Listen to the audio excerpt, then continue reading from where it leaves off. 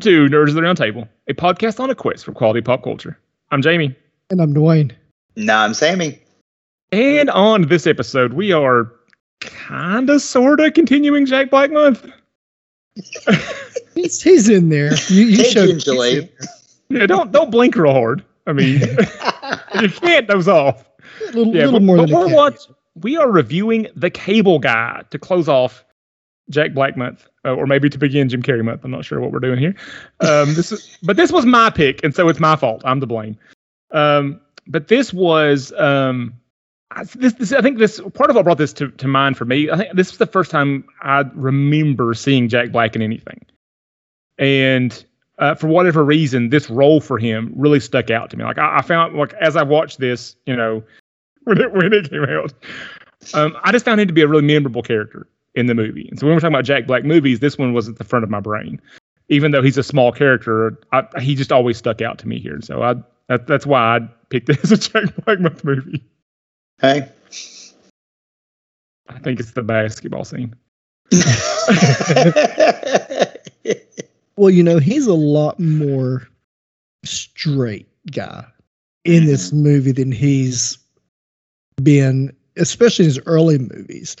You know, he's such a character. He's so animated. He's almost, you know, takes Jim Carrey's role in the movies he stars in. But this one, he really plays an appropriate supporting role, which really shows him some range. You know, he doesn't have to be that physical, hilarious, you know, scene stealer like he was in High Fidelity. He doesn't have to be the physical goof that he was in Nacho Libre. Yeah, the only physical comedy he has in this movie is his attempt to play basketball. Yeah. but you can see a little sliver, like when he solves the riddle of who Chip is, there's a little bit of future Jack Black kind of poking out through the face there. You can see like it gets a little bit of a manic expression. Yeah, you can see the manic there. You can see the manic there. But you know, this is The Cable Guy, 1996, directed by Ben Stiller. I know there was 100 channels back then. But guys, there's 100 seconds we need to take and give our audience what we've been getting into here lately. So let's go to our Keeping It 100 section. It's time to keep it 100. 100. 100. As Bruce Springsteen sung, there's 57 channels and nothing on. But now we've got 5,700 channels, nothing on. Still nothing on, right? We got 57 streaming services now. That's probably an understatement. All right, you're not wrong. I'm up first, and here we go. I finally made it back to the theaters, and my first movie was an MCU movie. Disney didn't even give us the option of doing the Access movie or whatever, but I saw Shang-Chi this week, or Shang-Chi, as I'm supposed to say it now, despite 40 years of comics history. But it was a really good time. And I don't know whether to say whether it's better than Black Widow or not. I saw there's lots of comparisons online about that. But it's a really good movie. It's got a lot of really great action. And here's a little teaser for you guys. They hired the Jackie Chan action team to come choreograph all the fight scenes for this movie. Yes. Ooh. And you can feel it. So there's some Jackie Chan action in this movie. It's really funny. I didn't really know who Awkwafina was. I haven't watched her TV show, haven't seen any of her stand-up. She's really funny in this movie. And even the guy that plays Shang-Chi, I can't say his name either. He's really funny too. There's likable characters. There's a few little connections to MCU, but it doesn't overwhelm the movie. We don't have a stealth Avengers movie here. It's just a Shang-Chi movie. It's far from perfect. It's got flaws. There's a few characters that, you know, I don't know, try to be nice here. There's a few characters I didn't care for. Maybe I would have recast, but it's a really good movie, and it's Marvel letting a movie just stand alone for the most part. And there hasn't been one of those in a while. So I really enjoyed that aspect as well. So I definitely recommend Shang-Chi or Shang-Chi. Can't say that's right. I will never be able to say that. It will be Shang-Chi until the day that they put me under. So. He's been Shang-Chi since like 1976. Exactly. Well, I'm going with the Arsenio's Hall line from Arsenio Hall's line from Coming to America. Mama named him Cassius. We won't call him Cassius. Well, and you think with it, you hear the accents, we should get a pass. Yeah. The Appalachian accent doesn't work very well with Chinese names. Well, here's the only thing. I believe he's a Jim Starlin character, and Jim Starlin says Shang-Chi. I heard that as well, but yeah. I don't think that matters these days. Feige knows all, right? Yeah. No, but it was a good movie, and you can tell. Like when I found out after I watched it that they had the Jackie Chan choreography team there, it's like, yep, that makes sense. Cool. Yeah, just the action is worth it, and there's a lot of action. At one point, one of my kids leans over to me and says, "Man, it's a lot of fighting in this movie." Cool. Yeah. Well, that brings it even higher on my radar. It's been on my radar, but I have not, as hectic as my weeks have been lately, not been able to get to the theater to watch it. And Disney very controversially, has not decided not to release it on their streaming service. But it's a small window. It's only a 45-day window. Yeah. I think it used to be 90 days, didn't it? 90 days, yeah. Mm-hmm. Yeah, it was 90, then 60. I think was Black Widow done 60 from there. But they did the premiere access, and then they released it like 60 days later. It's supposed to be available to stream for free with the Disney Plus. Yeah. Yep. So they're playing with their times there, but but the 45 days, I think that may have been a concession to get that theater only release. Yeah. Well, I'm going to go next, guys, and I'm going to keep it Disney, or keeping it in the mousedom here. But we're going to a recent acquisition, a more recent even than Marvel. We're going to a Star Wars Visions. I haven't seen very many episodes. I've only seen one episode. And guys, as we discussed earlier, it wasn't even the first episode. But I come through the house, and my son's watching it. I'm like, "What are you watching?" He's like, "Star Wars Visions." I'm like, "Oh, without me." I sat down and we watched a little bit of an episode. And man, is it ever fun! It's definitely, and I hate that they had to release a statement. This is not canon. Of course, not everything's going to be canon. We need to use our minds as fans and realize this. But man, is it ever beautiful? Is the storytelling ever fun? And you're taking this universe and these characters and these situations into the anime style, which is very distinct, very unique, and I think really services the vision that Lucas had in an excellent way. But yeah, the visuals, and even the episode I saw, the visuals, man, were just breathtaking and stunning. And the storytelling, it was a different take on Luke and Leia was the one that I watched, and it was very, very interesting, very unique. So check out Star Wars Visions. All right. I think Jamie and I talked about, we've watched the first episode, correct? So the duel. So there's definitely a Kurosawa feel to it. Mm-hmm. So it definitely harkens back to that, I think, as far as, especially that first episode, for sure. Yeah, I think that motion would carry with the three of us. Yeah. I think we're all digging it. Oh, yeah. All right, gentlemen. So for our last episode, I got to talk about one of those important dates in geek history with September 8th, Star Trek Day, right? This week, I get to pull out another important day for us roundtable nerds, and that is International Hobbit Day on September 22nd. Happy birthday, Bilbo and Frodo. That's right. But this was the perfect moment to talk about a new podcast that I've been listening to for a few weeks now called The Tolkien Road. This podcast really delves into the work, the life, and the inspirations of J.R.R. Tolkien. Similar to my co-host Ephraim, the podcast is actually hosted by a husband and wife team, John and Greta Carswell. New episodes release on Mondays. There is a vast back catalog. 257 was the newest episode. So they've got a huge back catalog. They've done this for a while, obviously. Whether you're a longtime fan of Tolkien's work or just getting into the lore, getting ready for Lord of the Rings on Amazon kind of deal. This is really a great podcast to help you explore the many wonders of Middle Earth. And that's why The Tolkien Road is my Keeping 100 for this week. I thought you were going to go Batman Day. No. I looked at it, but I've not done any Batman lately. So I knew it was really interesting, though. Hobbit. I knew it was going to be Hobbit related due to the date, but I didn't know where you were going there. It sounds like you just crowded my podcast feed a little more, Sammy. I've already added it. I mean, it gets really deep. It's like part research study, part entertainment fanning, kind of deal. But it's really cool to get into. They really get deep into the religious aspects of it, as well as, of Tolkien's writing, the Catholic aspects of it.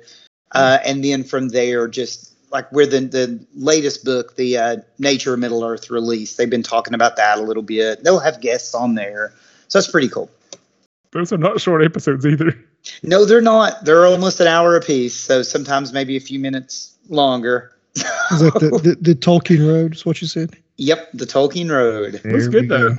It's almost like they're doing doing grad school research in Tolkien or something. Yeah, it's a lot like that. So if you're into that, that's definitely it's a cool podcast to get into. Cool. Well, fellas, I think those are some pretty good recommendations for our listeners there. How about we turn our attention back to The Cable Guy though? So, Dwayne, what were your opening thoughts and grade for The Cable Guy? Well, having not seen this movie, not knowing quite what to expect, because I knew this was mid-90s Jim Carrey. So I know he's, around The Mask, Dumb and Dumber, but I got a lot of Me, Myself, and Irene vibes from this movie. This is dark comedy galore. There's just a lot of, darkness and sadistic humor here, which is sometimes right up my alley. Jim Carrey, I believe Edna put it succinctly with referred to Jack Black, but I think we can take this here too. He's a bit much at times. It's kind of a lot. Especially in this movie. And I'll talk about that a little bit later. But really, I enjoyed it. This was a fun movie. It had a really neat take on society. It kind of had something to say, wasn't too preachy. I loved, all the mid-90s-ness of it. Was great. But I'm giving this a B. All right. I totally have to agree with Dwayne. I mean, this is dark comedy. I mean, when you think of Jim Carrey, around this time, he was starting to really become a household name. I mean, from In Living Color, and then as he starts working into the cinema, the movies themselves, he starts becoming really popular. And this was almost like, comparing this to some of the other movies, it's almost like taking the Grimm fairy tales and putting them up against Disney's films, right? It's that kind of dark twist on sometimes what we think is an off-the-wall type of actor and character. So I found myself, though, laughing a little bit more at the characters around Carrie. Stephen's family, Andy Dick and the Knights at Medieval Times. There were some really funny moments there. All the little small cameos. I mean, of people that, I recognize, it's like, oh, I remember that person kind of deal. And it's really a tale of toxic friendship. So to me, that was a little disturbing. It challenges the idea of what I really think humor is. And sometimes it borders a little bit more on like Psychosis of Menace. But as I started researching, though, there was something in the water in 1996, obviously. You had The Cable Guy, Scream, Mark Wahlberg's Fear. So you've got a lot of this similar theme of manipulation and control over another person happening in cinema in that same year. So I went with B- on it. But, there were some moments that I could appreciate. So. That's better grades than The Cable Guy gets in a lot of places. I don't love this movie as much as I did. I mean, college era Jamie was watching this. I mean, this was like on a loop almost. I loved this movie. There was like it and like 3 or 4 other movies I was just watching constantly. I still love the movie. I think it's aged for the most part really well. And actually, for some of the message in the movie may land even harder now than it did then. Like some of the things it was trying to address about society are even more of a problem now than it was then. Mm-hmm. It's far from perfect. I mean, like I said, there was like 1 or 2 characters I wasn't crazy about in Shang-Chi. Might have recast. I mean, there's several characters in this movie. They either didn't know what movie they were making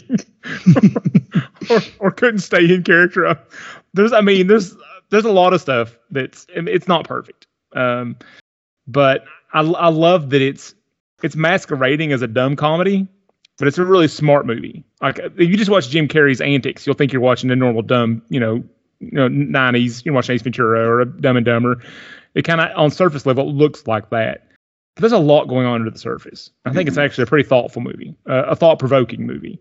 And I love that about it. And you didn't get a lot of that in 90s comedies.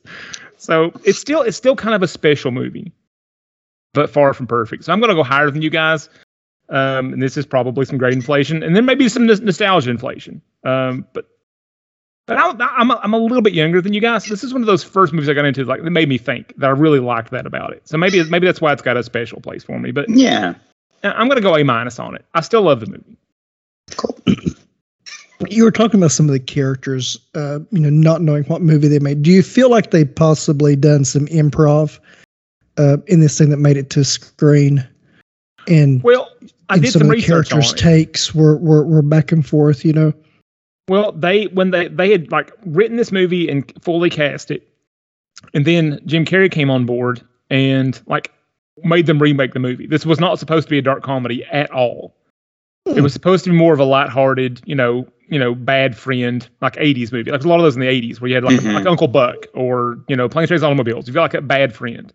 Yeah. It was supposed to be that kind of movie, and Jim Carrey wanted it to be something else. And they completely reworked the script and made it into the dark comedy with sort of the message to it. And so I think Matthew Broderick signed up for a different movie. I think some of these other characters, they just signed up to be in different movies, and it became a whole different thing once Jim Carrey got his hands on it. So I think there's some of that, and I think that Matthew Broderick couldn't stay in character. Yeah, he was different. Yeah. All right. Well, I don't know how to transition to this next part because Matthew Broderick's apartment was fairly domesticated, but I don't know how Jim Carrey's... Hold on. I got you. You got me? I got you. Okay. I think Jim Carrey was living in his cable van. So I definitely think we needed some fans in there to blow the nasty out of that van. Let's go see if we can find some fans for this movie. That'll work.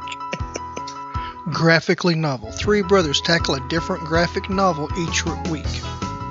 Listen as the brothers Fugit discuss classic and not so classic graphic novels. Subscribe now on your podcast feed of choice. Graphically Novel. 3 brothers who like each other but love comics. Alrighty. Sammy, you're up after that awkward transition to fans. Here's the really funny thing. Both of you guys were kind of talking about Matthew Broderick. But I think one of the genius things with this is the casting. I think that having Matthew Broderick as Stephen juxtaposed to Carrey's performance works so well. I really think it works because you have these 2 completely different personalities. One who wants to please people and wants to do this, and one who really deep down just wants a friend and really doesn't know how to go about it. And like I said, becomes this toxic type of situation. So to have those 2 characters juxtaposed with those 2 actors, I thought really worked well. I thought that was believable for me. Carrey's the only actor I think that could out Jack Black in a movie. And he definitely did it here. So I just think that casting worked really well. When it worked. When it worked, it worked well. I think we could probably go through the movie and figure out when in the filming process some of the scenes were filmed. Because I'm willing to bet that Medieval Times was filmed early in the shoot schedule. Because there's a couple of those scenes where like Matthew Broderick just doesn't know what to do with Jim Carrey. like if you watch Matthew Broderick's face while Jim Carrey's doing the Silence of the Lambs bit, he has no idea what to do. So there's moments where it doesn't work, but I do think that he's a good Steven. Mm-hmm. Yeah, I agree with you. Oh, I'm up next. My bad. So like I said, I was a teenager when this movie came out, and I hadn't seen. I'd mostly watched like Predator and a lot of 80s action movies. That was sort of my thing. I would watch a lot of comedies. They were dumb comedies. They weren't things that had a lot of meaning behind them. So I love that this movie had that it was thoughtful. I love that there was like messages in it, and so there's the whole thing with Chip. His whole one of his my whole problem. There's a lot of problems, but one of his main problems is that he had fallen into this thing where he was only living other people's lives, and so he wasn't living his own life. So that got my brain thinking about that. How he's just like TV and movies are everything, like that is all the life that he knows. Like he's got no life experience of his own, and everything is filtered through that. Like half the lines that he says in this movie are quotes from movies and TV shows. Mm-hmm. And there's the whole the thing about the isolating power of the screen. Like his mom just wants to sit down with the babysitter. I'm gonna go get you a little brother. But it led him to that extreme isolation and the danger of the screen. And how that isolated him, and it led him to that place where he was living through other people's lives. He was so isolated from real relationships, real friendships, real experiences with humanity, and that really just isolated him and made him that made him maniacally desperate to break out from that, to make a friend. And it led him to psychoses, basically. He's a mess, and a lot of it's just because he's been isolated by the screen, and that's as I rewatched it this time, I thought, if you just change that to smartphones now, like you could remake this movie in a slightly different way, and the message would be just as resonant, if not more. And so I love that about this movie. It's you watch the karaoke party, you think you're just watching a dumb comedy. You watch Jim Carrey, doing Medieval Times, you think you're just watching a dumb comedy. I love that there's more to it. Like you get under the surface. There's a lot going on here. So I love that about this movie. And it was completely not noticed in 1996. Yeah, there's definitely some foreshadowing, and some things that he says and some things that he does and happens as far as taking over things using the cables and the I guess early internet and things that they were having. Superhighway. That's right. It's very interesting. But yeah, as I was watching this, I was thinking too, you could just totally flop cable now to TikTok, YouTube, smartphones, and it would exactly be this generation. Yep. We've got more people. Not driven to chip level, mental messes, but we're even more isolated now by our phones. How many people don't have meaningful relationships with lives except for their pseudo relationships they have online? Yeah. Yeah, and you see people. Even adults, will be sitting in restaurants across from each other.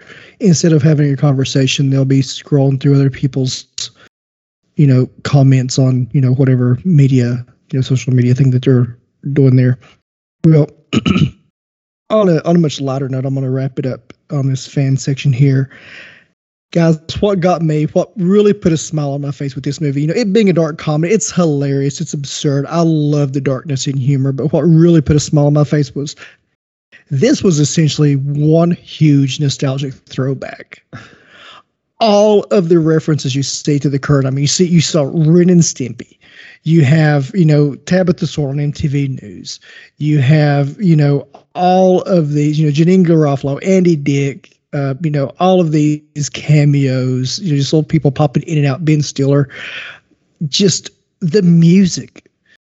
I'm hearing these songs, I'm like, I remember that. I dig that song. Yeah. God, I'm going to have to go listen to that again, and just took me back to that era.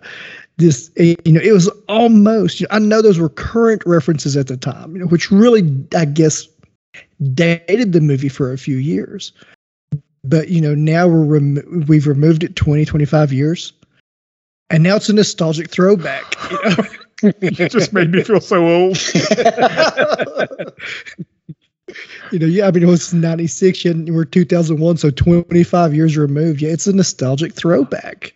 Exactly. So that was my fan. I mean, the message is great. The performances are absurd and crazy, but it just kept bringing me back, and I'm like, I remember that. And when the situations would happen, and I know when he starts like hitting it off with Leslie Mann's character again, and you hear the smooth R&B in the back, and I'm like, oh yeah, I remember. You put on some Boys to Men, it's happening. It's smooth. You get some Joe to see some, it's going down, man. And then things start going badly, and White Zombie comes in. Yeah, White Zombie. Yeah. Just those cues and all the little references. Ren and Stimpy on TV, the fuzzy TV, the big CRT tubes, or the big projection screen. That finally popped up, the lava screen behind the behind the lyrics for the karaoke thing. Was really, I was just like, oh my gosh, I remember all of this stuff. Oh. Well, here I've got another transition for you. So when this movie came out, Roger Ebert gave this movie, I think he gave it 1 star, and he said that it was the giant mistake was you take Jim Carrey, who everybody loves to like, and you make him completely unlikable for 90 minutes. So that was Roger Ebert's pan. What's our pans for this movie, guys? He's not wrong.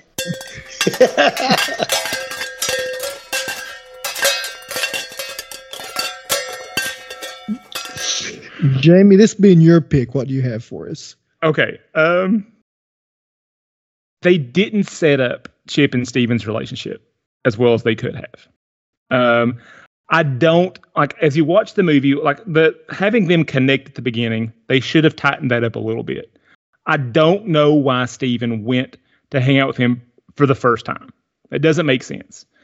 I don't get why Steven agreed to do anything with him at the beginning. Like once you see him in Evil Times, you see he's not in a great middle space, and that he's in, and he needs to get pulled out of himself. Like once that happens, you roll with it a little bit. But like they could have had one little thing, like maybe as Jim Carrey's putting his cable, he notices like his VHS shelf and mentions a movie. Turns out Steven's like a secret film buff he can't talk about at work. Can't talk about his what he loves at work because it's an architecture place and his boss is terrible. So he's got nobody to talk about movies with. And so they bond over like a movie or something. And like it becomes this, we've all had those friendships, right? Where you're friends with, like you wouldn't normally be friends, but you have this one little shared interest that connects you. And it's the only place you can go to talk about this one thing you like. We've all had those relationships. But they could have given him something like that. Some little end that would connect them to them. I was like, yeah, that's why Steven would hang out with Chip. And I feel like if they had just made that first connection stronger, that would have made that relationship make even more sense and make it even more entangling as the movie went along. I feel like that would have, the beginning of that should have been tighter. Mm-hmm. But you don't feel like Jim Carrey's forceful invasion into his life is more appropriate for Carrey's character? Because, Steven, being fresh out of a, he's having a break in a super serious relationship. He's kind of lost. He's in a new apartment. He doesn't know what to do. He didn't know what went wrong. He's trying to find out how to make this work. And Carrey just comes and is like, oh, I've got some answers. He's like, really? Sleepless in Seattle. And he just starts invading himself into Matthew Broderick's space. I thought that was a very, very appropriate telling of that relationship. I just felt like there would have been a bit more tension, as if there was a point where Steven was more into it. It was more because I felt like even at the beginning, even when he agrees to go see The Dish with him or whatever, like he's reluctant from the beginning. I just felt like it would have made it feel like even more tragic and even more more difficult, a more of a difficult scenario. If there was a point where Steven had some guilt, like maybe I led this guy along. Maybe more. Yeah. And it made, I feel like it would have twisted the relationship. It made it even more twisty. Yeah. If there had been like a moment where Steven was really into it. Okay, I see what you're saying there. Yeah, it could have had more of a twist with that, but I think the almost invasion of Carrie into his space was really telling of the character. Just how desperate he was. And the same you mentioned earlier, they made Steven a people pleaser. Yeah. And so that was that was how that played out. Steve, like you're saying, like Chip was invading, and Steven's a people pleaser, and that put him in a bad scenario. But I felt like it would have been like even more of like a dagger in Steven's heart if he felt like part of it was his fault. Like we bonded over this thing, and it made Chip stick to me even harder. So part of this is on me. I felt like that would have made that even more of a twist to the movie. And if this movie had been made in the past 5 years instead of 20 years ago, they probably would have started podcasting together.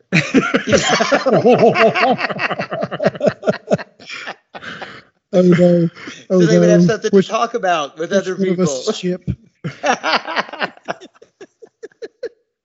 I guess if I can't tell, it's me, huh? All right, Dwayne, what's your opinion? So Jamie changes the subject. No, my opinion is probably what made this movie, but it's kind of one of the things that took me out of some scenes because it didn't allow other people to shine as brightly as maybe they could have. But man, Carrie sucked all the oxygen out of every room he was in. He just was that vacuum of attention and focus, all eyes on me, and it really, I think, you could have had some other, even your cameos could have shined a little brighter if he wasn't, so all absorbing in this role. It was Jim Carrey, and it was Jim Carrey in the 90s. It was Jim Carrey in the 90s, and that's what people signed up to see. When him and Jeff Daniels, fresh out of Dumb and Dumber, Ace Ventura, you have this, it's him sucking the oxygen from a room. Yep. All right, guys. I guess I'll finish this off. I think at first I was going to kind of just talk about the type of humor. Sometimes this type of humor doesn't sit so well with me. I think we talked about it when we were reviewing Scream. I kind of mentioned, even though I love the movie, the manipulation aspect kind of bothers me a bit. But now that I'm going to kind of swerve a little bit, because as Dwayne was talking about it, this is a total nostalgia trip for us. Could anybody else watch this movie and get enjoyment and get because face it, even My Three Sons is separated from us in terms of things we watch. Maybe you saw some reruns on TBS or something like that of My Three Sons. When he introduced himself as Chip Douglas, so most people would probably go, okay, people who knew My Three Sons are probably going to be like, oh, I know who Chip Douglas is. And he references the facts of life, and he references all these types of things. And because it's us and it's the era we grew up in, we have emotional touchstones to those. So I don't know how accessible this movie is. As I get older and start work and continue to work with people who are younger than me, I realize how old I am because I will make references and they will just stare at me like I'm talking a foreign language. I made a reference about Elvira one day, and none of the young people had no earthly idea who Elvira was. And I'm like, okay. So, but we're getting the idea, though. And so I just don't know how accessible this would be now. It's not. Yeah. I completely agree. How many people, I'd say there's people in their 20s don't know what a cable guy is. They don't know what cable is. Yeah. They don't, like the whole premise of what Chip does for a living, like the whole scenario doesn't make any sense. I'll put this in context. This happened this afternoon. We were driving through a section of town, and my son says, "What did that building used to be?" I said, "Oh, that used to be where you went to buy your internet." And he's like, "Huh?" I was like, "Yeah, you had to hook your computer up to your telephone line at the house, and it had to dial a phone number and give it a code and connect. And if somebody called you, it disconnected. He said, well, how did you watch anything? I was like, oh no, there was no watching videos on that. No. It took minutes to download an image. You could barely stream audio, just pure audio, and you would have the buffering, you remember it buffering. Yep. And I'm trying to explain this to an 11-year-old, and he's like, I wouldn't have liked that at all. Well, Dwayne, you'll love this. I had a kid wearing a Pink Floyd T-shirt. I'm like, oh, Pink Floyd. I said, you listen to Pink Floyd? No, I don't know who that is. I just like the T-shirt. That's true. Yeah. Then, of course, I looked at one of the adults. I said, yeah, I didn't think they knew who Pink Floyd was. And they went, I don't either. I'm like, oh, gosh. Oh, no. I'm too old. I feel like the meme, the middle guy, standing over the young person with the rock shirt on saying, name 3 songs. You've got this great, cool logos and stuff. Name 3 songs. All right, guys. Ready to get some awards? Let's do it. Nerd alert! All right, I am up with best performance. And I know we've talked before about grades and what the movie set out to be. Did it achieve what it was? And, I guess with best performance, you want to say, did it make, did the person do the performance they were aiming for? And I'm going with Jim Carrey because he was going for over the top. He got over the top. he was just a bit much insane, psychotic. Just over that edge. He went to 11 like Nigel Tunfel's amp. Yeah, I'm going to agree, and with almost everything you said, like he's over the top, but that's what this character needed. It works for the role. There's still a lot, but just a bit. But he had some left over. But I think we're starting to see I think that we're starting to see those little bit of wrinkles. Like that Jim Carrey's got more range than just Ace Ventura in Dumb and Dumber, because he does a very good job here of really selling the darkness of Chip's obsession. Like we've seen obsessed Jim Carrey before, we hadn't seen this level of darkness from him, and he really sells that. But also there's those vulnerable moments that Chip does, and I think it's the first time we'd seen Jim Carrey do anything like that, and he really sells that vulnerability in the moments when it's needed. And so I think he does a good job here. Okay, I'm going to go the other way, guys. That I know we've talked about how Matthew Broderick was kind of in and out, but I really liked his performance in this. I just have to keep going back to it. Broderick will always be Ferris Bueller to me. And, Ben Stiller takes cool and smooth Ferris, and we get this everyman in Steven. And, despite the fact that he's going through the breakup, I mean, the guy's got a pretty stable life. I mean, he's got a stable job. I mean, all this kind of stuff. And then you insert Jim Carrey's character, Chip, Ernie, Ricky Ricardo, whoever you want to call him, stick him right there in the middle of it and completely upend everything.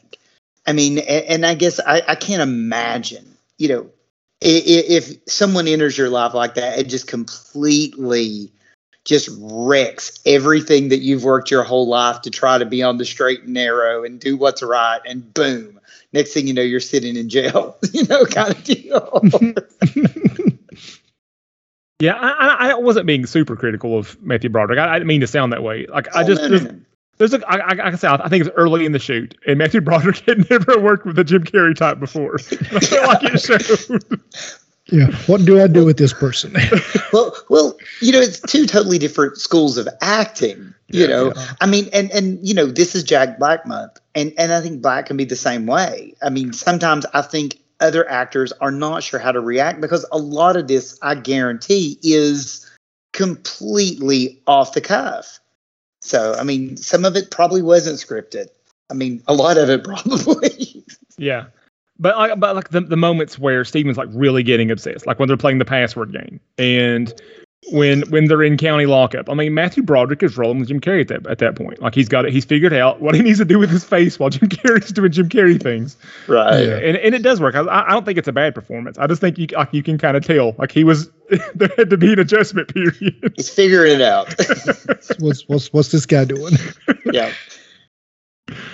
All right, so I guess I'm going best scene first, fellas. I think for me, I've got to go medieval times.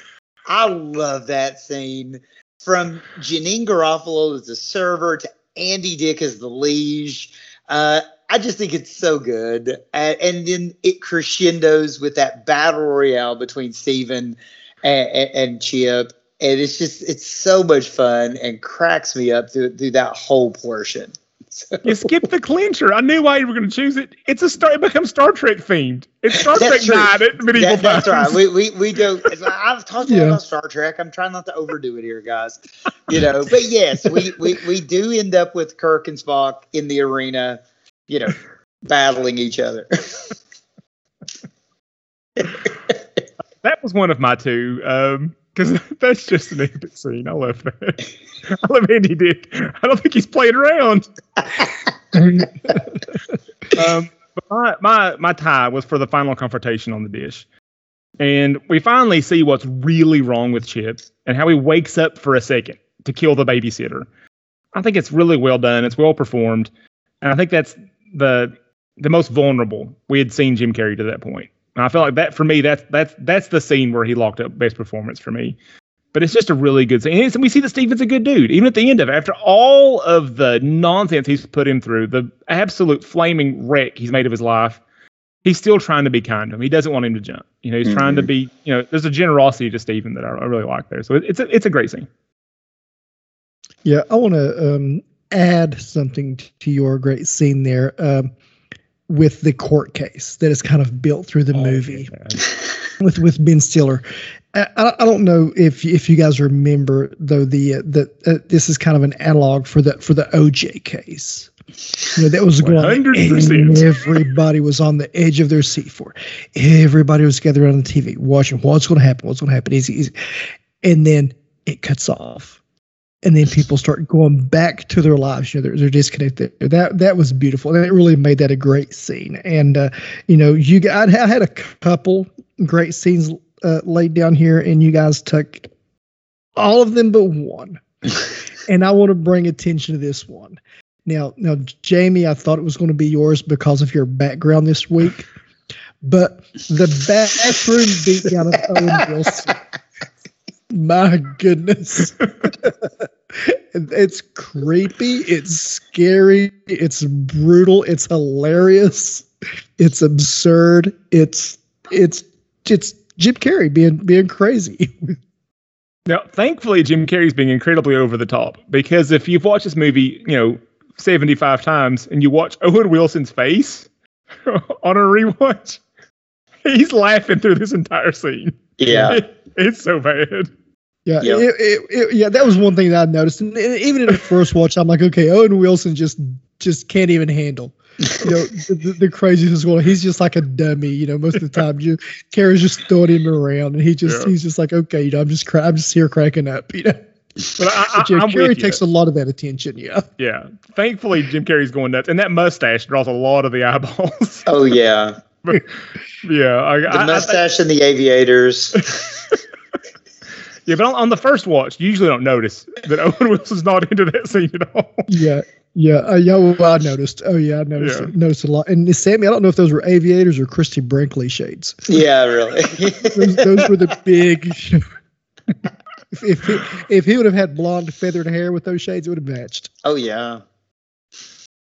All right. Well, I'm up next on best character, and I'm going to go with Chip. I know he's terrible. He's a horror show in human flesh. But he's really the only really interesting person in this movie. We like Steven. Steven's a good dude. He's the most relatable guy in the movie.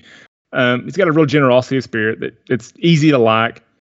But Chip's got the most going on. Now it's mostly bad stuff going on. But as we see more and more of the flashbacks, did you know who the mom was? Who Chip's mom is? Yeah. Oh, mercy! It blanked. It's Kathy Griffin. Yeah, Kathy Griffin. That's it. Yeah.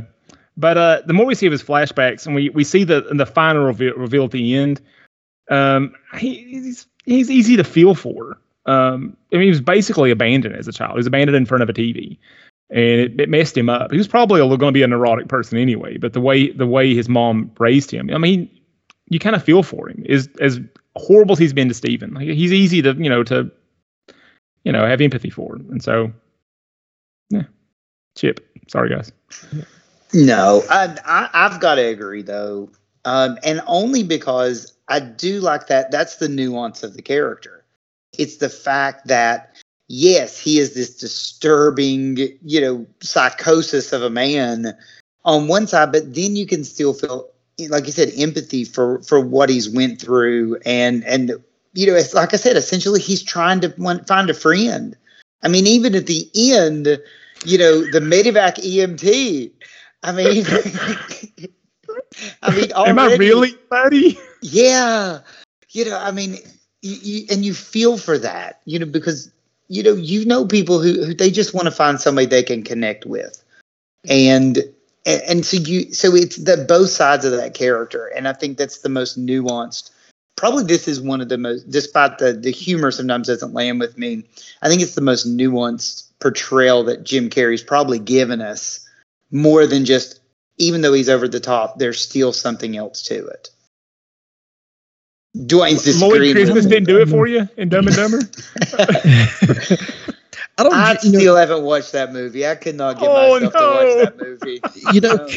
Carrey's had some interesting roles though. Now, I mean, as far as his portrayals, he's even with some dramatic stuff, and even his adaptation into Andy Kaufman with Man on the Moon was very, very nuanced and interesting. And it was still kind of Jim Carrey, but even Andy Kaufman had some of those absurdities and mannerisms, but he really took the weird, that Kaufman for that. But I'm going to go, which was really your gateway into this movie, though, as far as a character. It's probably the most grounded. You're talking about Matthew Broderick's character, Stephen Kovacs. He is really your gateway into this character. He's your anchor. You can't latch on to Jim Carrey because he's all over the place. So you have to have someone to latch onto. So you have to have that emotional vulnerability. You have to have that everyman, somebody steady. And that's exactly my notes. Sam, you'd spoken about him in your best performance as being the everyman. My exact note was Matthew Broderick. He's an everyman that gets sucked into Carrey's vacuum. Dark vacuum too. Yeah. I mean, that's really what this movie is. He's just this plain guy who gets drawn in, and he's your identification point. He's your entry point into this. And what I like about Steven, he's always trying to do the right thing. He doesn't want to be cruel to Chip, even as Chip's over invaded his life and is manipulating him and is being awful. He's still trying to do the right thing. He wants to let the guy down easy. So there's a lot to like about Steven. Yeah. He definitely is a patient character to a fault in many ways, but, definitely patience. Yeah. Well, next up is Best Quote, and I am leading off here. And guys, I'm going to take a line from Chip when he's, essentially giving a prophecy in 1996, and how accurate is this? He says, "The future is now. Soon, every American home will integrate their television, phone, and computer. You can do your shopping at home or play Mortal Kombat with a friend from Vietnam. There is no end to the possibilities." And I mean, and I remember, in this era, the internet just barely being a thing. And I know we're kind of in a rural area, but still, we had no clue what this was going to be. And, to those extents, I mean, how much Amazon, Walmart, even your regionally, locally owned grocery stores are doing online grocery pickup, if not delivery to your home in a lot of cases. Yeah. So it's really, really wild, and we can maintain relationships across the globe. How much has our world shrank when we can, in real time communicate with someone on the exact opposite end of the earth. When in the past it would take, 6 months to get a letter across the United States. Now in less than 6 milliseconds, we're talking to someone in Hong Kong. Mm-hmm. Yep. Yeah, that was. Let me go last, Sammy. That's a really good one. And I wonder too, because he gave the same speech to Robin when he takes it up there. I wonder how many people have heard that line. Yeah, you got to wonder. Yeah, it's scary. All right. I just had to go with a small Chip quote just because it made me laugh. I had to learn the facts of life from watching the facts of life. Okay, that was one of my two. You take the good, you take the bad, you take them both, and there you have. The facts of life. Facts of life. All right. So that was one. I was gonna go with the Fuller quote where he talks about. Okay. His mom wanted him to be raised by Mike and Carol Brady. Yeah. He's the lost son of Claire Huxtable. The whole time. I'm the lost Cunningham. But I'm gonna go with. It's almost the same scene. It's like a continuation of that same vibe that's going on there. But so he's dangling off the ledge above the giant dish, and Steven's trying to. Steven's being a good dude again. It's like, you'll be fine. I'll be your pal. Just come on up. And so Chip says, no, it's too late for me, but there are a lot of little cable boys and girls out there who still have a chance. Don't you understand, Steven? Somebody has to kill the babysitter. I just love it. I love that. He's going to kill the babysitter. Yep. Yeah. That's really what this movie needed. Kill the babysitter. So Sammy had the right answer. That line just cracks me up, even more than the rest of it. I mean, the Lost Cunningham, when he he was talking about being the son of. Yeah. Yeah, he watched a lot of Nick at Night. Yeah. Well, this was even before Nick at Night, wasn't it?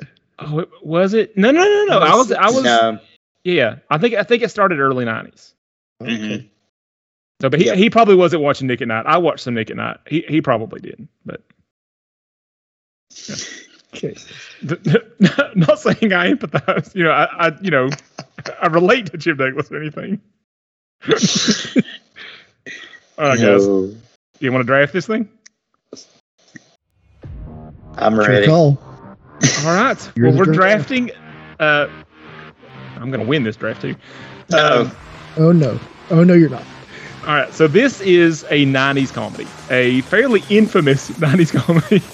I was actually surprised it got good grades all around. This is not a beloved movie, guys, so you're in the select minority. But let's choose, for our draft, we're going to choose 90s comedies that we love and that probably more people like than like the cable guy. And so, since this was my selection, I get to go first. And this is not my actual first choice, but I'm sniping Sammy because I don't think it'll make it to the second round. So, for the first selection in the top 90s comedy draft, I'm selecting Galaxy Quest. Okay. I like it. Just under the gun, too. It's 99. So, still counts. Still counts. All right. I think you're next. Is that right? All right. Go. So, I think for number one, guys, I'm going to have to go with Tommy Boy, 1995. They scratched that off the list. I think of all the movies on my list, I've probably seen Tommy Boy the most. And if I don't pick Tommy Boy, Kendra will be really angry because that is one of her favorite movies ever. So I've got to go Tommy Boy. So you don't like Jim Carrey's kind of comedy, but you're okay with Chris Farley.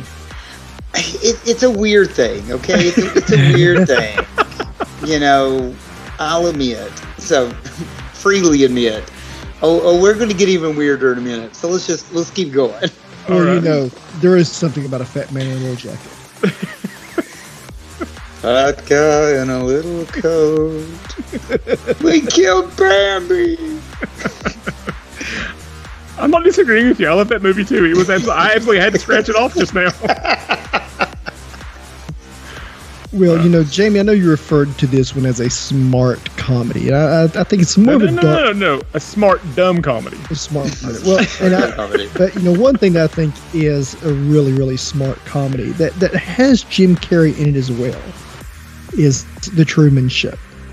I love that comedy. I love the message of that movie. Yeah, that's a good one. Yeah, The Truman Show. All right. Just a few after this one.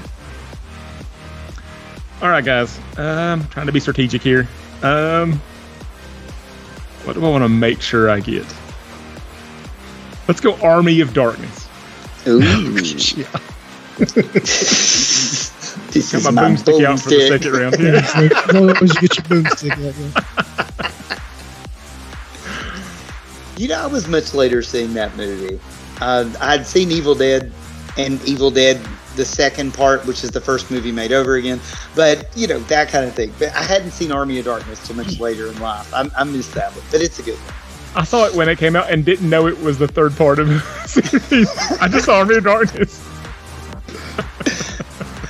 All right, guys. So you were throwing off my Chris Farley comedy. So I've got to go to Mike Myers comedy. Austin Powers, no. International Man of Mystery. Yeah, baby. It's British. I should have known you would grab that. I could have saved Army of Darkness for the third round. Now, the first one. The other two were funny, but the first one's the best one, I think. Yeah, 100%. Wow. Okay. I think now, Dwayne, there's a movie. If you don't pick it, I'm going to harass you if you don't take it. Okay. When this draft is over.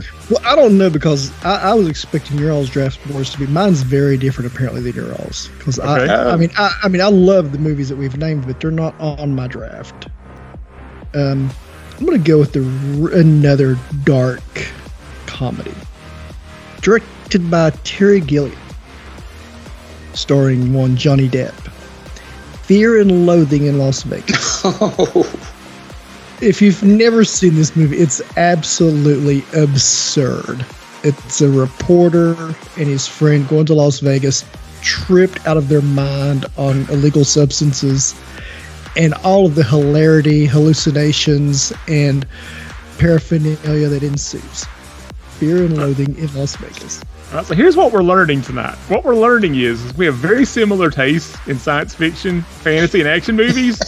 Very different tastes in comedies. Yep. No, I love Tommy Boy. I love. But yeah. Okay. My last pick. Okay, I'm gonna go with Mars Attacks. Ack. The only good Tim Burton movie.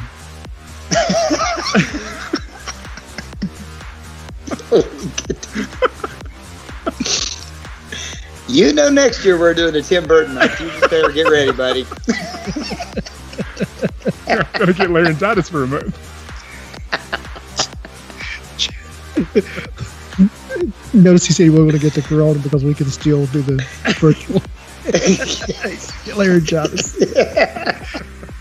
We'll have you text your. We'll have you type to text your responses. There you go. You can do a Stephen Hawking thing, right? Just send it to us. All right, guys. Man, third pick. Man, I've got some other movies on here. I don't know what to pick. I think probably the other one that I've watched the most out of all these is Mallrats. Kevin Smith. That's a good one. That's a good one. Mallrats. That's a good one. Obviously one of the best lines ever. I can't say it completely correct, but just because a guy collects comic books, don't think he can't start anything, Man, I've got 5 movies left you guys haven't named, and I need to pick one, and I don't know where to go. Give me a number, guys. 1 through 5. Give me a number. We can do honorable mentions when it's over. Yeah, we can do some honorable mentions. Okay. Sure. Some honorable mentions. Okay. Well, I'm going to go My Cousin Vinny. That was on my list, definitely. Joe Pesci, Marissa Tomei, Ralph Macchio. Yeah.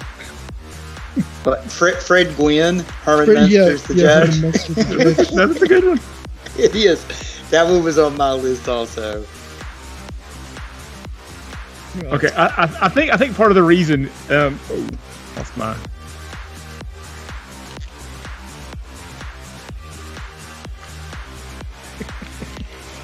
Sorry.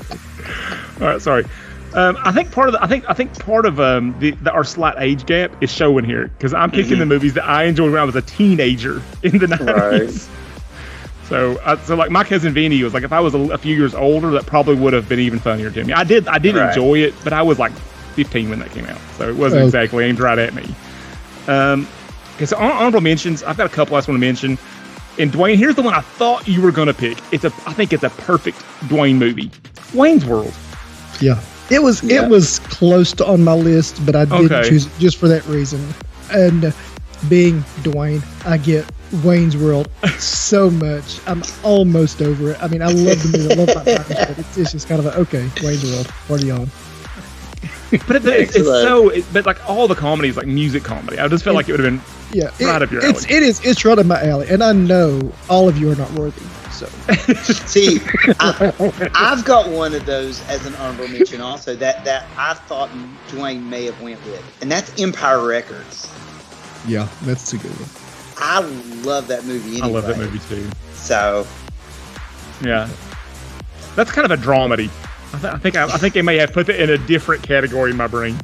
Right. Because it never even occurred to me. And I love that movie. Yeah. Mm-hmm. Well, one of my honorable mentions, I thought maybe Jamie would have went with a Jon Favreau pick, Swingers. A good, smart, snarky comedy. Yeah, that should have been on the list. That probably should have been taken for a 90s comedy. Nobody took Office Space. If we'd been a fourth round, I would have picked Office Space. Yeah. You know what would have been cooler if you picked? Dazed and Confused. All right.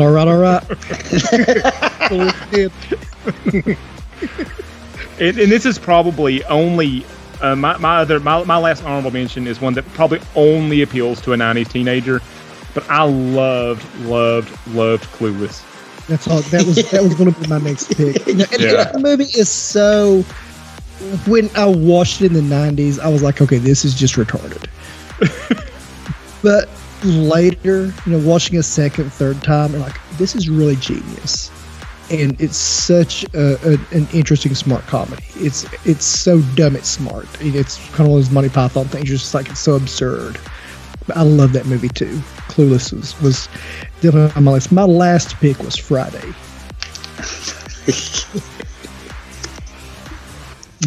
First of the month come around, you ain't got no money for no rent. You ain't got to worry about catching a dog. You got to worry about a dog catching you. I've never seen Friday. Oh my gosh, Debo! Well, the only thing I was going to mention about Clueless before Friday was, and it's further proof that Paul Rudd hasn't aged to be I had a Paul Rudd joke teed up. Yeah, Clueless, Romeo and Juliet, and Ant-Man. Yeah, he's all the same age. Yeah, that 2 years of Paul Rudd time have occurred between them. Yeah, basically. Well, as we really need to explore the possibility that Paul Rudd might be a vampire. Well, as we know, Paul Rudd may be a vampire as immortal. We know Keanu is. So here is our Keanu connection. We know he's on the cable. We know he's all over the streaming services. But how does he connect to the cable guy? Jamie? Well, we could go with an easy one and say that he once had a cable plugged into the back of his head. And at one point, I thought I might have to go that direction. But we do have an actual Keanu connection. All right, here we go. So TV has a long and mostly tragic history of adapting popular movies into usually terrible, short-lived TV series. But occasionally it works out. So here's some examples. Some of these worked out. Some of these were train wrecks. We've got Ash versus the Evil Dead. Yeah, your taste varies on whether that was successful or not. Alienation. I liked it. Thought it was a pretty good show. Bates Motel. Blade the series. That was a thing for a hot minute. Buffy the Vampire Slayer. That's a winner. Casablanca. Yep, Casablanca was a TV show. Okay. There was a Clark's show. Cobra Kai is a big hit. The Crow series. was a problem. There was an Exorcist series. Fargo is apparently a great show. I haven't seen it, but I hear rave reviews. There was a Highlander series. Doesn't make any sense. There can be only one, unless you watch the TV series.